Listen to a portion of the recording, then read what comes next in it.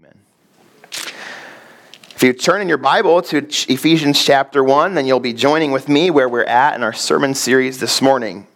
I've been thinking a lot about this Sunday morning, and I thought for a while about what to preach, and I decided that I wasn't going to go anywhere else besides where we're at in our sermon series, and I decided that a long time ago. I decided wherever the Lord puts us, wherever we're at, wherever I'm at in the sermon series, that's where I'll stay. That's where I'll preach. I'm not going to turn to some slam dunk home run passage and try to really wow the congregation or really surprise everyone. And I'll tell you, part of the reason that I am feeling this way this morning, you might think and wonder from a pastoral perspective, am I nervous? And I wanted to read to you two verses from Scripture. James chapter 3, verse 1. Not many of you should become teachers, my fellow believers, because you know that we who teach will be judged more strictly. And then Hebrews 13:17 says this, have confidence in your leaders and submit to their authority because they keep watch over you as those who must give an account. I thought I'd read those verses of Scripture to you this morning because I'm nervous every Sunday that I preach God's Word. I'm nervous every time that I teach God's Word. I'm nervous because there's a high calling in Scripture upon the lives of those, not just me, but men who are in pulpits faithfully serving the Lord this morning all around. Sunday school teachers who taught already this morning in this church family. Believers in Christ to encourage one another with God's Word. There's a high calling for those who are willing and able to step forward with the truth of God's Word. So I'm nervous every Sunday because I want to preach faithfully to you what God says. I want to study this passage in Ephesians chapter 1. I want to know what God meant, and I want to present that to you in a way that will help you to remember and help you to leave this Sunday morning knowing God's Word better. And so that is why I'm nervous, not because of the situation or the time in our church family. I'm honored by that. I'm encouraged by that. And I've preached many a sermon from this pulpit and stood here with you, my church family. So I'm not nervous about that. What I'm nervous about is getting in God's way. And may I never do that. And may we not have that this morning. So turn with me in Ephesians chapter 1 as we seek to know exactly what he would have for us to know from his word. So open your Bible. We'll continue our series in Ephesians where we've been learning about rich doctrine, rich living. Ephesians is one of the books in the Bible that reminds us as believers in Christ, you are rich. You're rich. Not how the world sees riches, not how everyone else sees riches, but you are rich in Jesus Christ. And as we look specifically this morning at Ephesians chapter 1, verses 15 through 23, I think it's kind of interesting that to perfectly illustrate the sermon, I want to talk to you about a man who was very, very, very, very, very, very rich, to put it mildly. This man is named William Hurst. I don't know if we have any historians. Who knows that name? Is anybody out in the audience? Okay, so we know that name. William Hurst, I didn't know him. Sorry for all of you who did. But I know now a little bit more, and I know that he used to own one of the most expensive houses on the market in the United States today in Hollywood, California. Beautiful home, immaculate home. And I think they called it the Hearst Castle when he owned it. But it's a beautiful home. And he was a newspaper publisher in the early 1900s. He dabbled in newspaper. He also dabbled in radio then as it came. And he even, before he passed away, and was part of the early stages and steps of television. But he was a major news conglomerate owner. And so he was an extremely wealthy man. His newspaper, radio, and print programs, and then even TV investments made him extraordinarily wealthy. And one piece of his wealth was that he had a taste for art and history. And so he had a very large art and historical documents or objects, historical treasures. He had a huge warehouses full of items that he had secured and purchased. It was his hobby. He was a hobby collector of artifacts, treasures, things that you see like in the movies where people are going after and trying to steal and rob. That was him. He owned things like that. And so there's one really famous story that I want to focus on from William Hurst this morning about his art collection. The famous story goes like something like this, that he was looking through a publications paper, and he found in this publication a piece of art that he really, really wanted. And it was just this beautiful collector's piece, and he thought, man, it'd be really exciting to have that. So he wondered to himself, how can I do this? I'm a busy man. It's overseas. I'm not going to have time. So he brought in his agent. And he sent his agent overseas and basically gave him no restrictions. You go overseas, you find the piece of art, get that piece of art at whatever cost. I don't care what it takes. You come back here, and you better come back with the piece of art. And so his agent does. He goes overseas, and he goes to find that piece of art. And he thought to himself, this is, he's thinking to himself, this is great. Cost isn't an issue. It's a nice vacation. Maybe I'll spend a couple extra days finding it. But the agent went, and he spent many months overseas and was not able to find the piece of art that William Hurst wanted. He went here, he went there, he went to collectors, he traveled around in the different areas that might have possibly been. He followed clue after clue and hunch after hunch from these other collectors who were pointing him in directions that could have been. And it took him months. And William Hurst probably, it's not part of the story, but I'm sure he was getting a little anxious. And the agent's probably getting anxious, like, I'm spending my boss's money, I'm staying in hotels, I'm going all over the world traveling, I'm not finding this piece of art. And finally one day, William Hurst got a call from overseas from his agent, and it would have gone something like this as the story is told. Sir, I found that piece of art, and I have amazing news for you. It won't cost you a thing. And William Hurst on the other end of the phone, as you know, wealthy people, they're just as excited to get a bargain and as a deal as we are. He was excited. He said, well, great, that's amazing news. But why isn't it going to cost me anything? Well, as I searched for the art, I found that you already own it. And it's in your warehouse. And it's in a box. And it's stored in your collection room.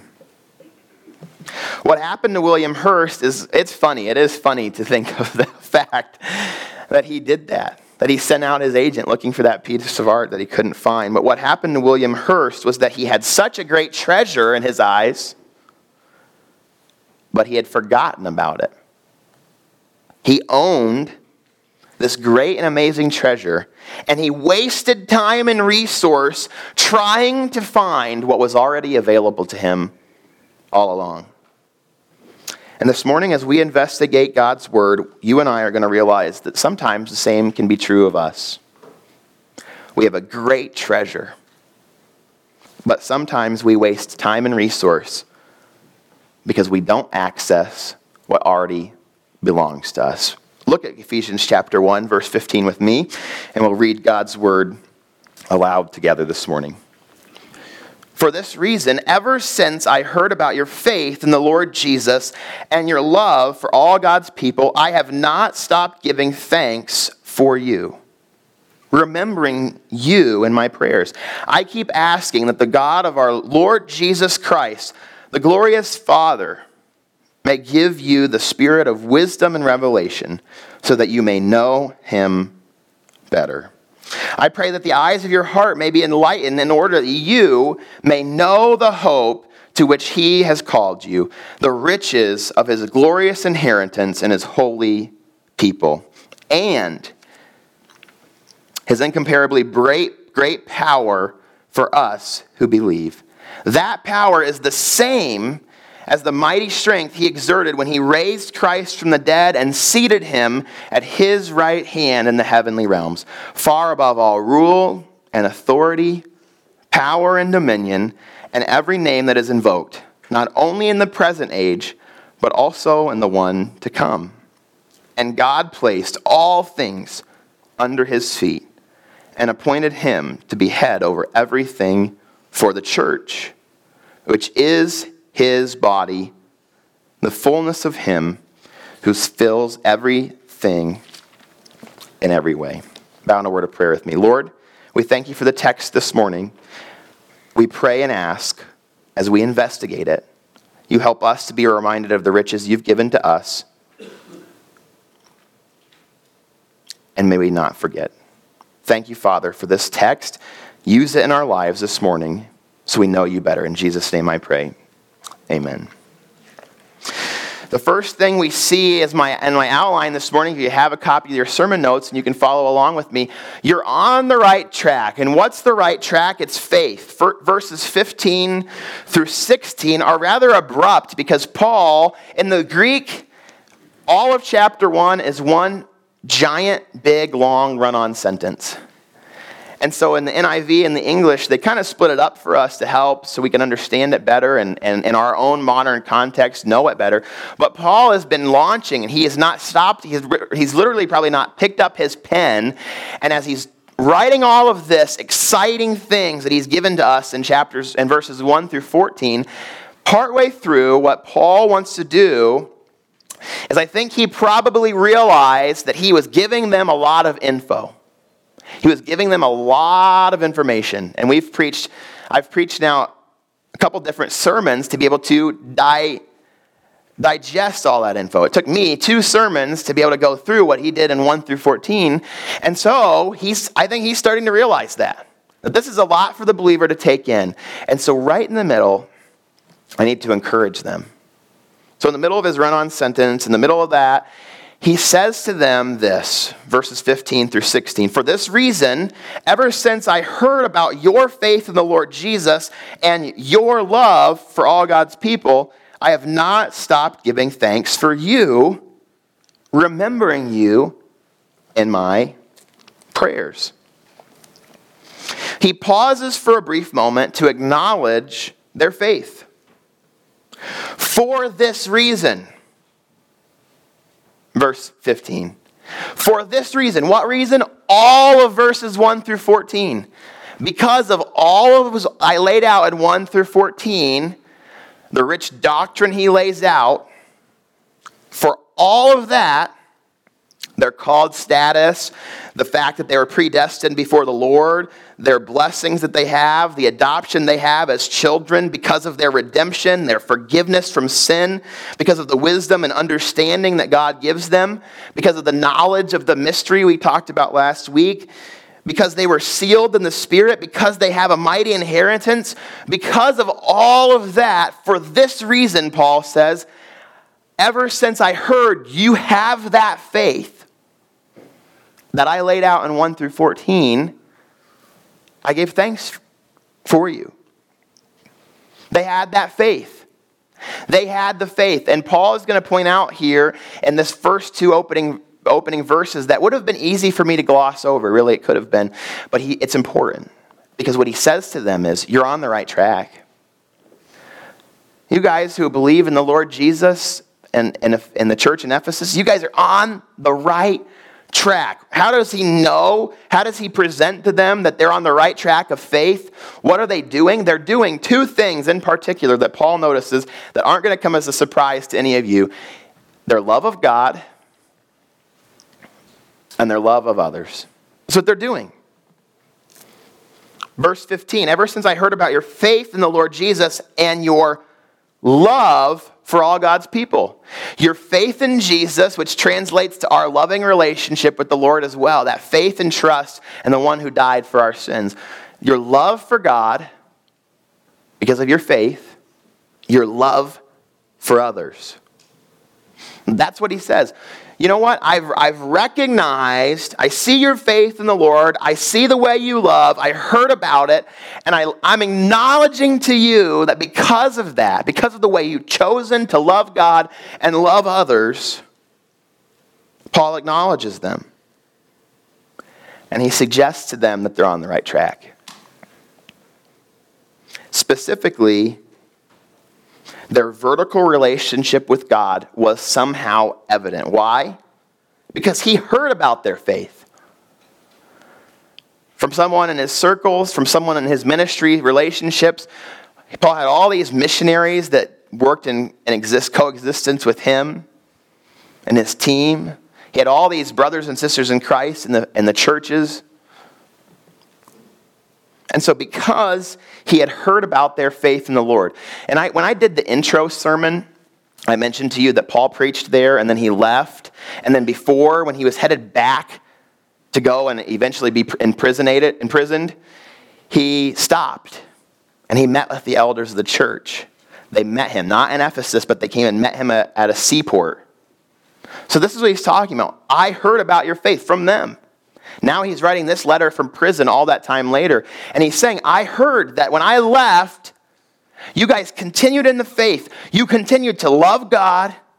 You continued to love others. I heard about that. It was evident and apparent. And their love for the believers, their love for each other was evident. It sounds like what they had done is they had done a really good job of something Paul had probably already taught them. Paul was limited in what he could preach and teach at this point. He didn't have Ephesians. He couldn't go back and preach to them what he already taught to them. He's teaching them this for the first time. So instead, what did he have? What material did Paul have to work with?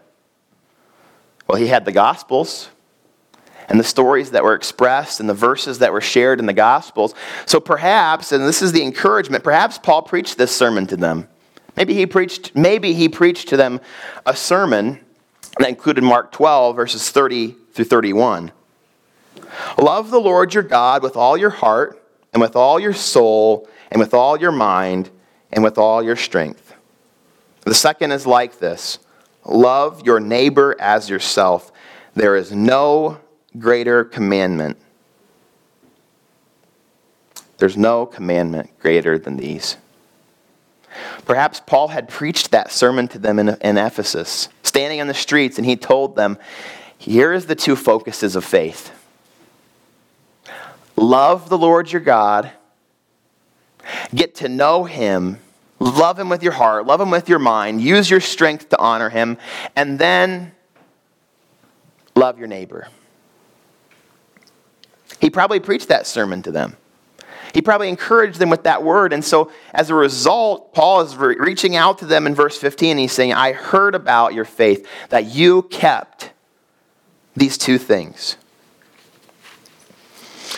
It's been said, and it's a quite memorable thing. You can trim down the Christian faith to this, and all of you know, love God, love others.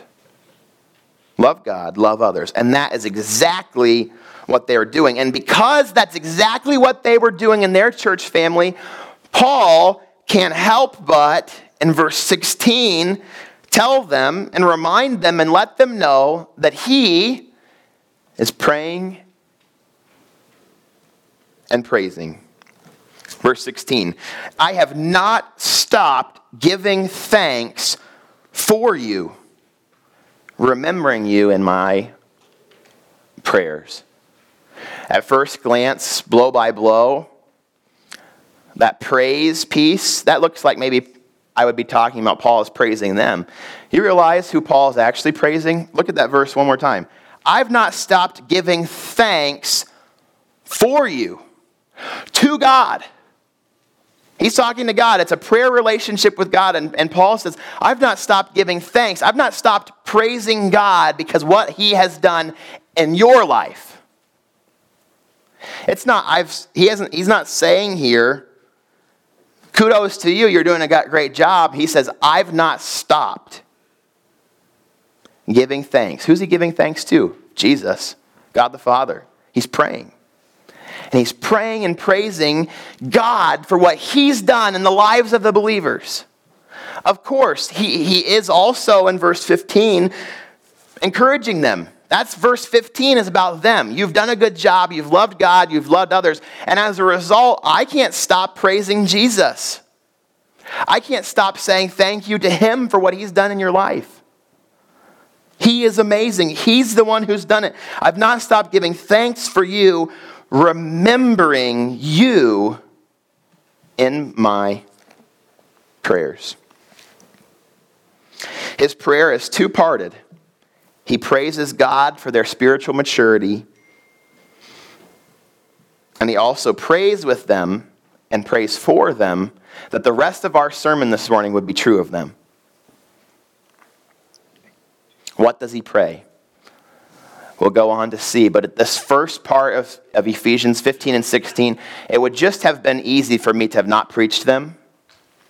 But I think it's very important because Paul makes a commitment to the church that he loves to praise God for what he's done in their lives. You've loved God. You've loved others. I can speak on behalf of me and me alone, but I have seen this church family love God, and I've seen you love others. I'm not Paul. I'm not the apostle. I can't echo everything he's echoing here, but certainly I can say to you that as a church family, this church at Calvary Baptist Church tries their hardest to love God and love others. And so this morning, the rest of Paul's prayer then, that's for us just as much as the first part is. Because you know in your own heart how well you're doing at loving God and loving others. Maybe you need to work on that this morning. But the rest of this sermon is for you. It results in prayer and praise. And what's Paul's prayer? What's Paul's prayer for this church that he loves, for these people that he knows, for these people he wants to encourage in a church that he loves? His encouragement to them is this: now stay on track. You were on track. You've been on track. Now stay on track. Know him well. I titled the sermon this morning, Knowing Him. Knowing Him. We want to know God and know God well. And that's exactly the prayer that Paul is going to pray to and for the believers. He is going to write out his prayer for them. I think that's powerful. This is a prayer in the Bible. We're going to see how an apostle would be praying to God for people. He writes it. He writes out the prayer that he's praying. And he wants them to know, this is how I'm praying for you. Paul's prayer in verses 17 through 13 deals with the believers knowing God well. Now, if you wait a minute and pause right there, you might be thinking to yourself, wasn't Paul just explaining in 1 through 14 all the rich blessings from God, from Jesus, from the Holy Spirit? So why would he stop here and pray that they would know God well? He's already been explaining God to them. He's already been telling them about God.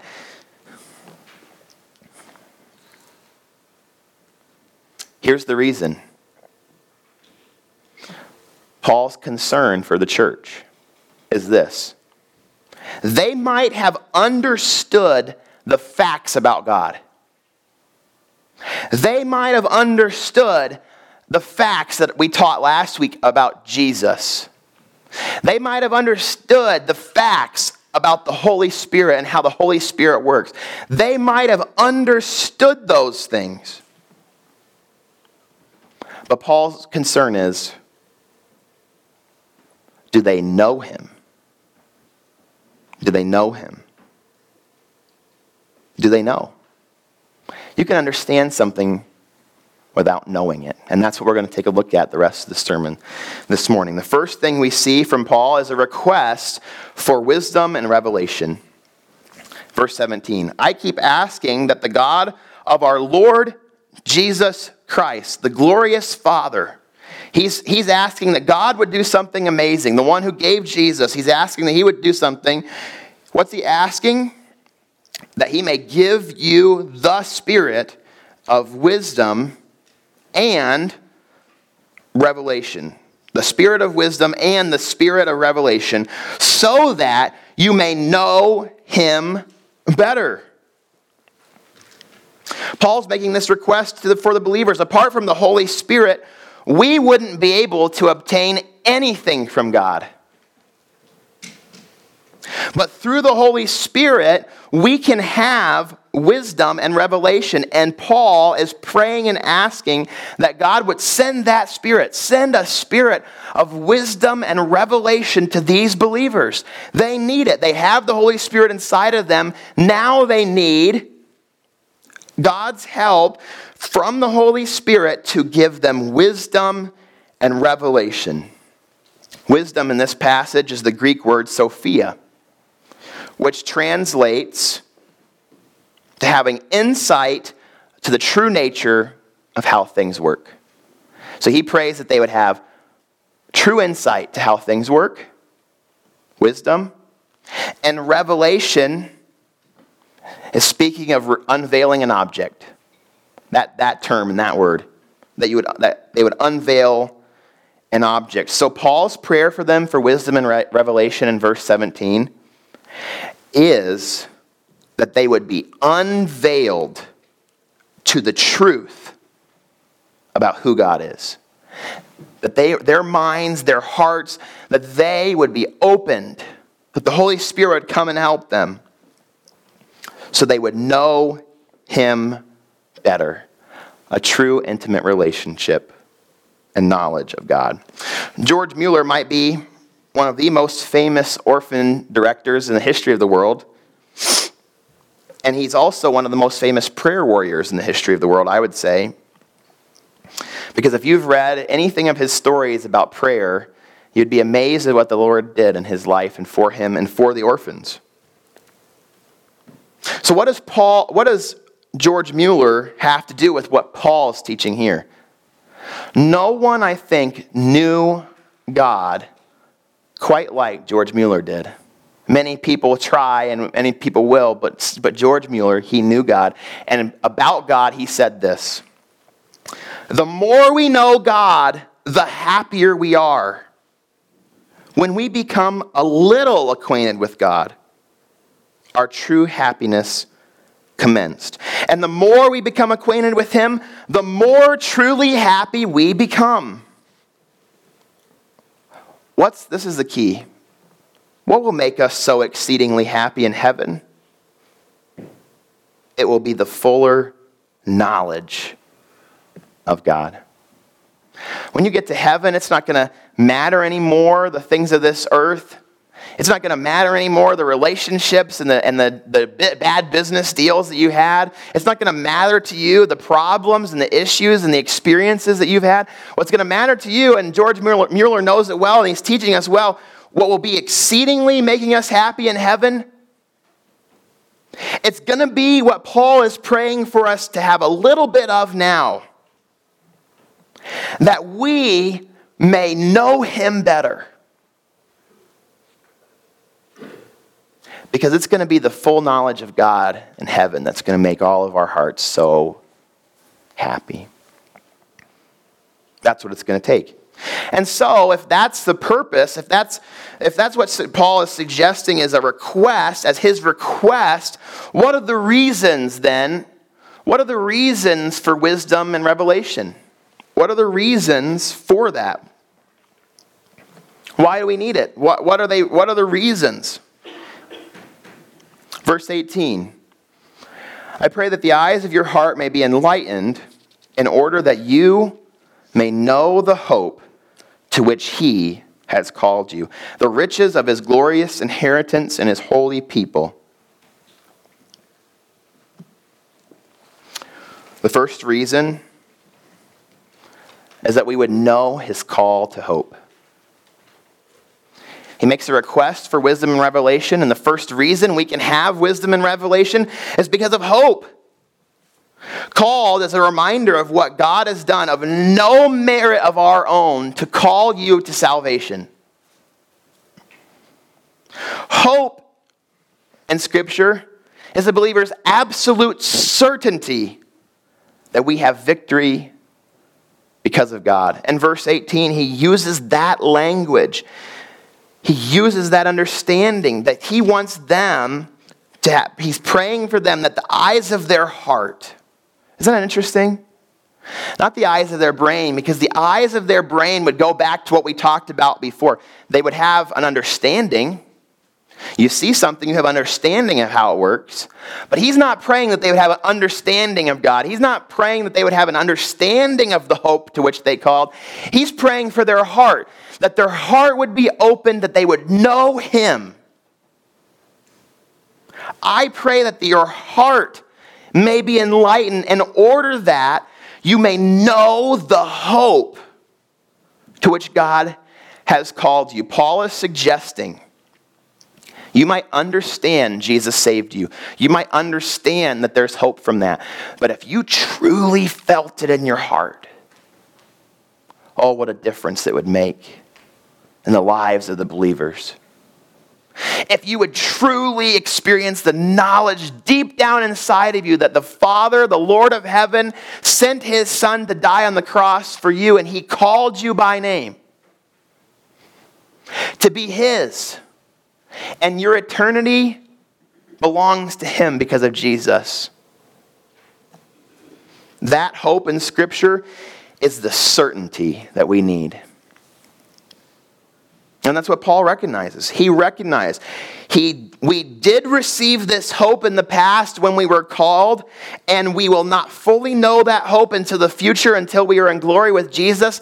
But in the meantime, Paul prays that we would know God's call to hope. That we would know his call to hope. And not only his call to hope, but we would know his rich inheritance. See, verse 18, following that part about knowing the hope to which he has called you, says, we also want to know the riches of his glorious inheritance in his holy people.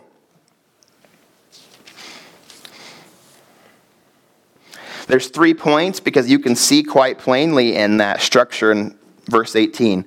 He prays that your hearts may be enlightened and that you may know what 3 things? The hope to which he has called you, the riches of his glorious inheritance in the people, and I'm not going to go there yet because I don't want to get past myself in my sermon, but those are the 3 things you see. You can see that in language with the commas there in the Bible.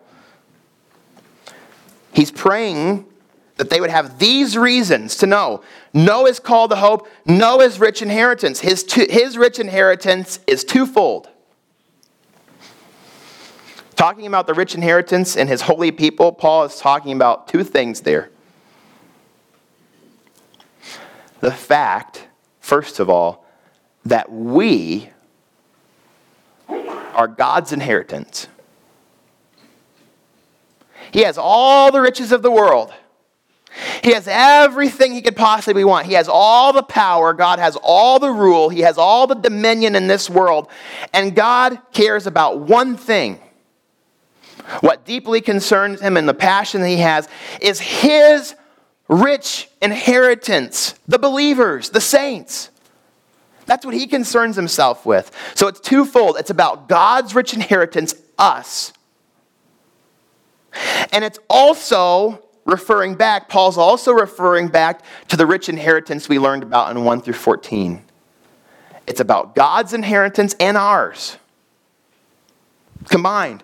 What's the reason for wisdom and revelation? How can we so want to know God in our heart? Paul says, you know what can help you know God in your heart?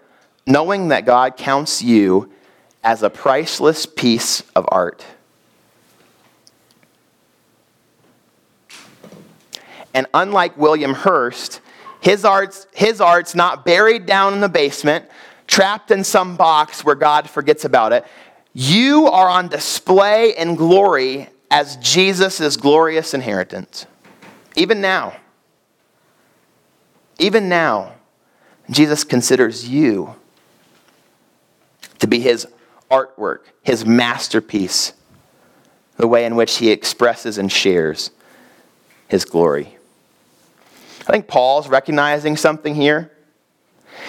If you lived and you knew in your heart that you were God's artwork displayed for his glory, that would help you to know him better, to want to know him better, to desire to know him better.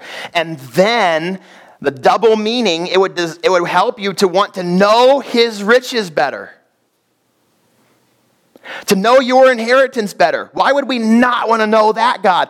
What else is he giving to me? That's one big blessing, that I'm his and he treasures me. But what else does he give me in the scripture? What else is there in his inheritance? What else can we learn about? We've been looking at 1 through 14.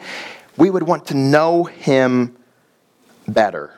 And Paul recognizes that. And that's why he prays for them. He's praying for them that they would acknowledge, not just have an understanding, but know it in their heart. And the last thing many of you who are good at filling in the notes ahead of time found out already, that we would know his power. That we would know his power. He wants us to know the call to hope. He wants us to know his rich inheritance. And he wants to know us to know his power. Verse 19. And his incomparably great power for us who believe. If you knew the power, that would help you to know God better. What is the power? He answers it. He goes on a tangent. He gets so excited about the power that God has, that he blesses you with, that he goes on a tangent to finish explaining that. And that's the most exciting part. And it's the most exciting part in the passage that some of us need reminded of this morning. Look at what he says. What's the power? It's this, verse 19. That power is the same as the mighty strength he exerted when he raised Christ from the dead and seated him at his right hand in the heavenly realms, far above all rule and authority, power and dominion, and every name that is invoked, not only in the present age, but also in the age to come. And God placed all things under his feet and appointed him to be head over everything for the church, which is the body, which is his body, the fullness of him who fills everything in every way. What power can we have? What power should we know? What power is ours to know deep down? Our power, the power is the power of the cross. The most glorious power that exists. 1 Corinthians 1:18 says, "For the message of the cross is foolishness to those who are perishing, but to us who are being saved, it is the power of God." Paul, in his mind, desires the believers in Jesus Christ not just to understand that Jesus died for them, not just to understand that because Jesus died for them, now they have a way to gain access to heaven with God. He wants them to know that so deeply that it impacts their daily life. You're doing a good job, he tells them. You're staying on track. Now continue to stay on track. And the way you can continue to stay on track, 1 Corinthians lays it out. You know, for the people around us in the world, the cross is foolishness. It means nothing to them. But if you're a believer in Jesus Christ this morning, it's the power of God. And it means everything to you. Everything. It impacts the way we live. It impacts the way we think. It impacts who we are. And that's what Paul wants to bring out in Ephesians chapter 1. When you know that power belongs to you, and you know the power that raised Jesus from the dead, that brought him off the cross, that when he died for your sins, when you know that power is yours, and you know that well, it changes the way you live. It changes who we are. His power exerted in Christ, 20 through 23. I don't sidetrack from my message, but look at this. I'll give you three things that he's sharing there. His power exerted in Christ on the cross. His power when he placed all things under Christ's feet. And his power when he placed Jesus as head of the church. Those are the three powers that are listed there in those verses. His power over death. His power to give control to himself. And his power over the church, over my life, over your life. That power. All of this morning reminds me of my couch. This is a picture I took this week of my couch preparing for the sermon. And someone lost something that they thought was at my house, and so I went through every single nook and cranny looking for that item. And I opened up this couch. I'm thankful to the Lord that this picture isn't like blown up in huge high def, but maybe it's big enough for you to see. You can't really see all the crumbs and the things. I looked in the couch cushion and I thought, how is all of this here?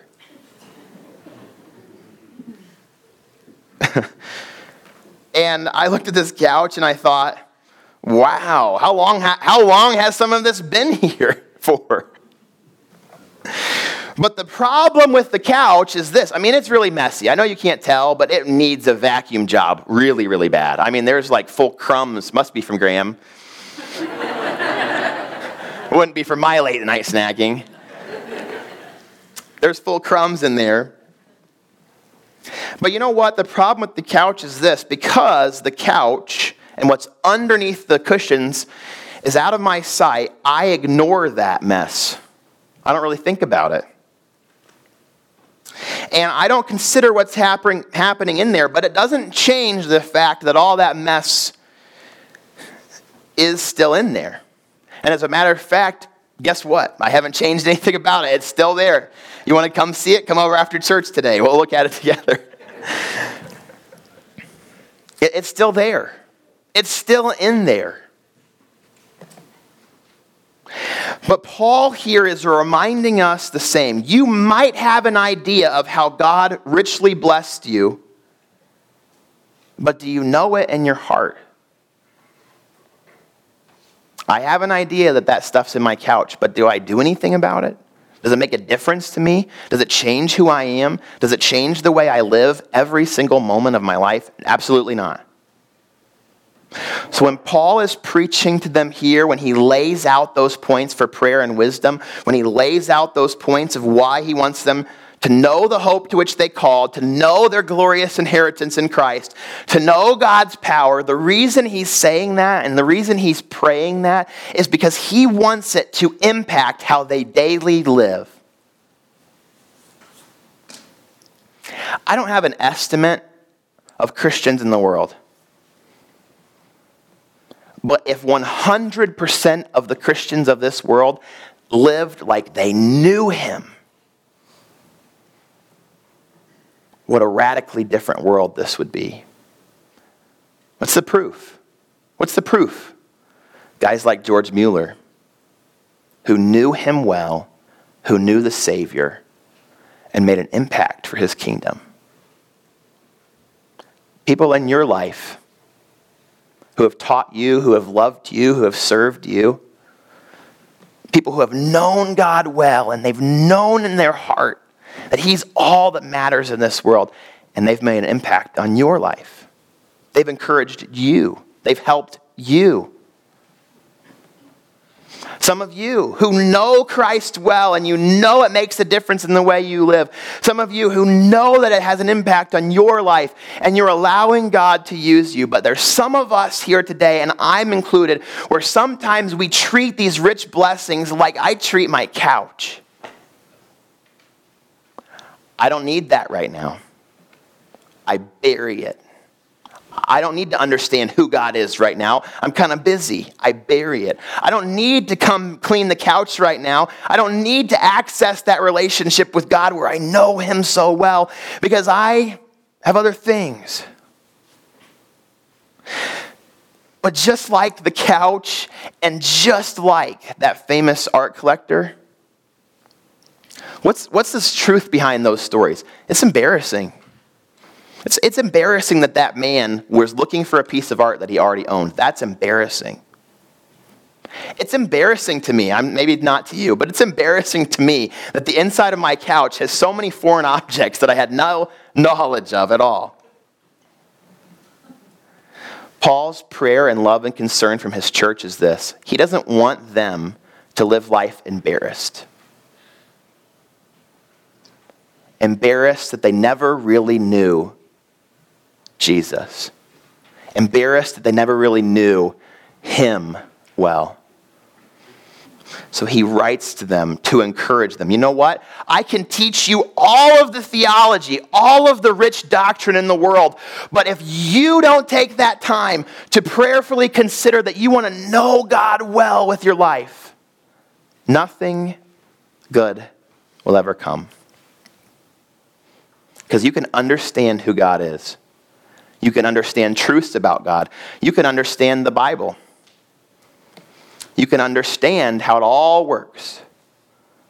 But until you truly know God and let that impact your daily life, nothing else will matter. Paul's prayer then for our church is this. As you live out your faith by loving God and loving others, may God give you wisdom, not just in your head, but in your heart, to know him better. Bow in a word of prayer with me. Lord, I'm thankful for this church family. I'm thankful for their faith in you. Most, if not all, the people in this room, I believe, have placed their faith and trust in the Lord Jesus for salvation. God, if there's someone here right now who hasn't, I pray they don't leave this morning without accepting you as their Savior, without understanding the facts. And God, this is a perfect morning for someone to accept Jesus for the first time. Because now if they accept Jesus for the first time, they went through this sermon with us all today, this morning, where we understand it's not just about accepting Jesus as your Savior, but it's about knowing him. Knowing who he is and making that have an impact on our daily life. God, if only, like George Mueller said, if we only knew a little bit about you, it would drastically change our heart and our mind. It would drastically change the way we live. God, I pray for this church family right here before me this morning. Help us to know you. Not just read our Bible to understand, but help us to know who you are, how you make a difference in our life. We ask you would fill us. You would come and help us. You would do that in us. God, someone here this morning will wrestle with that fact all week. Do I really know him? Help us know you. Help us live in a way that proves we know you. Don't let us bury the truth in the basement. Don't let us bury the truth under the couch cushion. Help us to live out the truth of your word every single day. It's in Jesus' name I pray.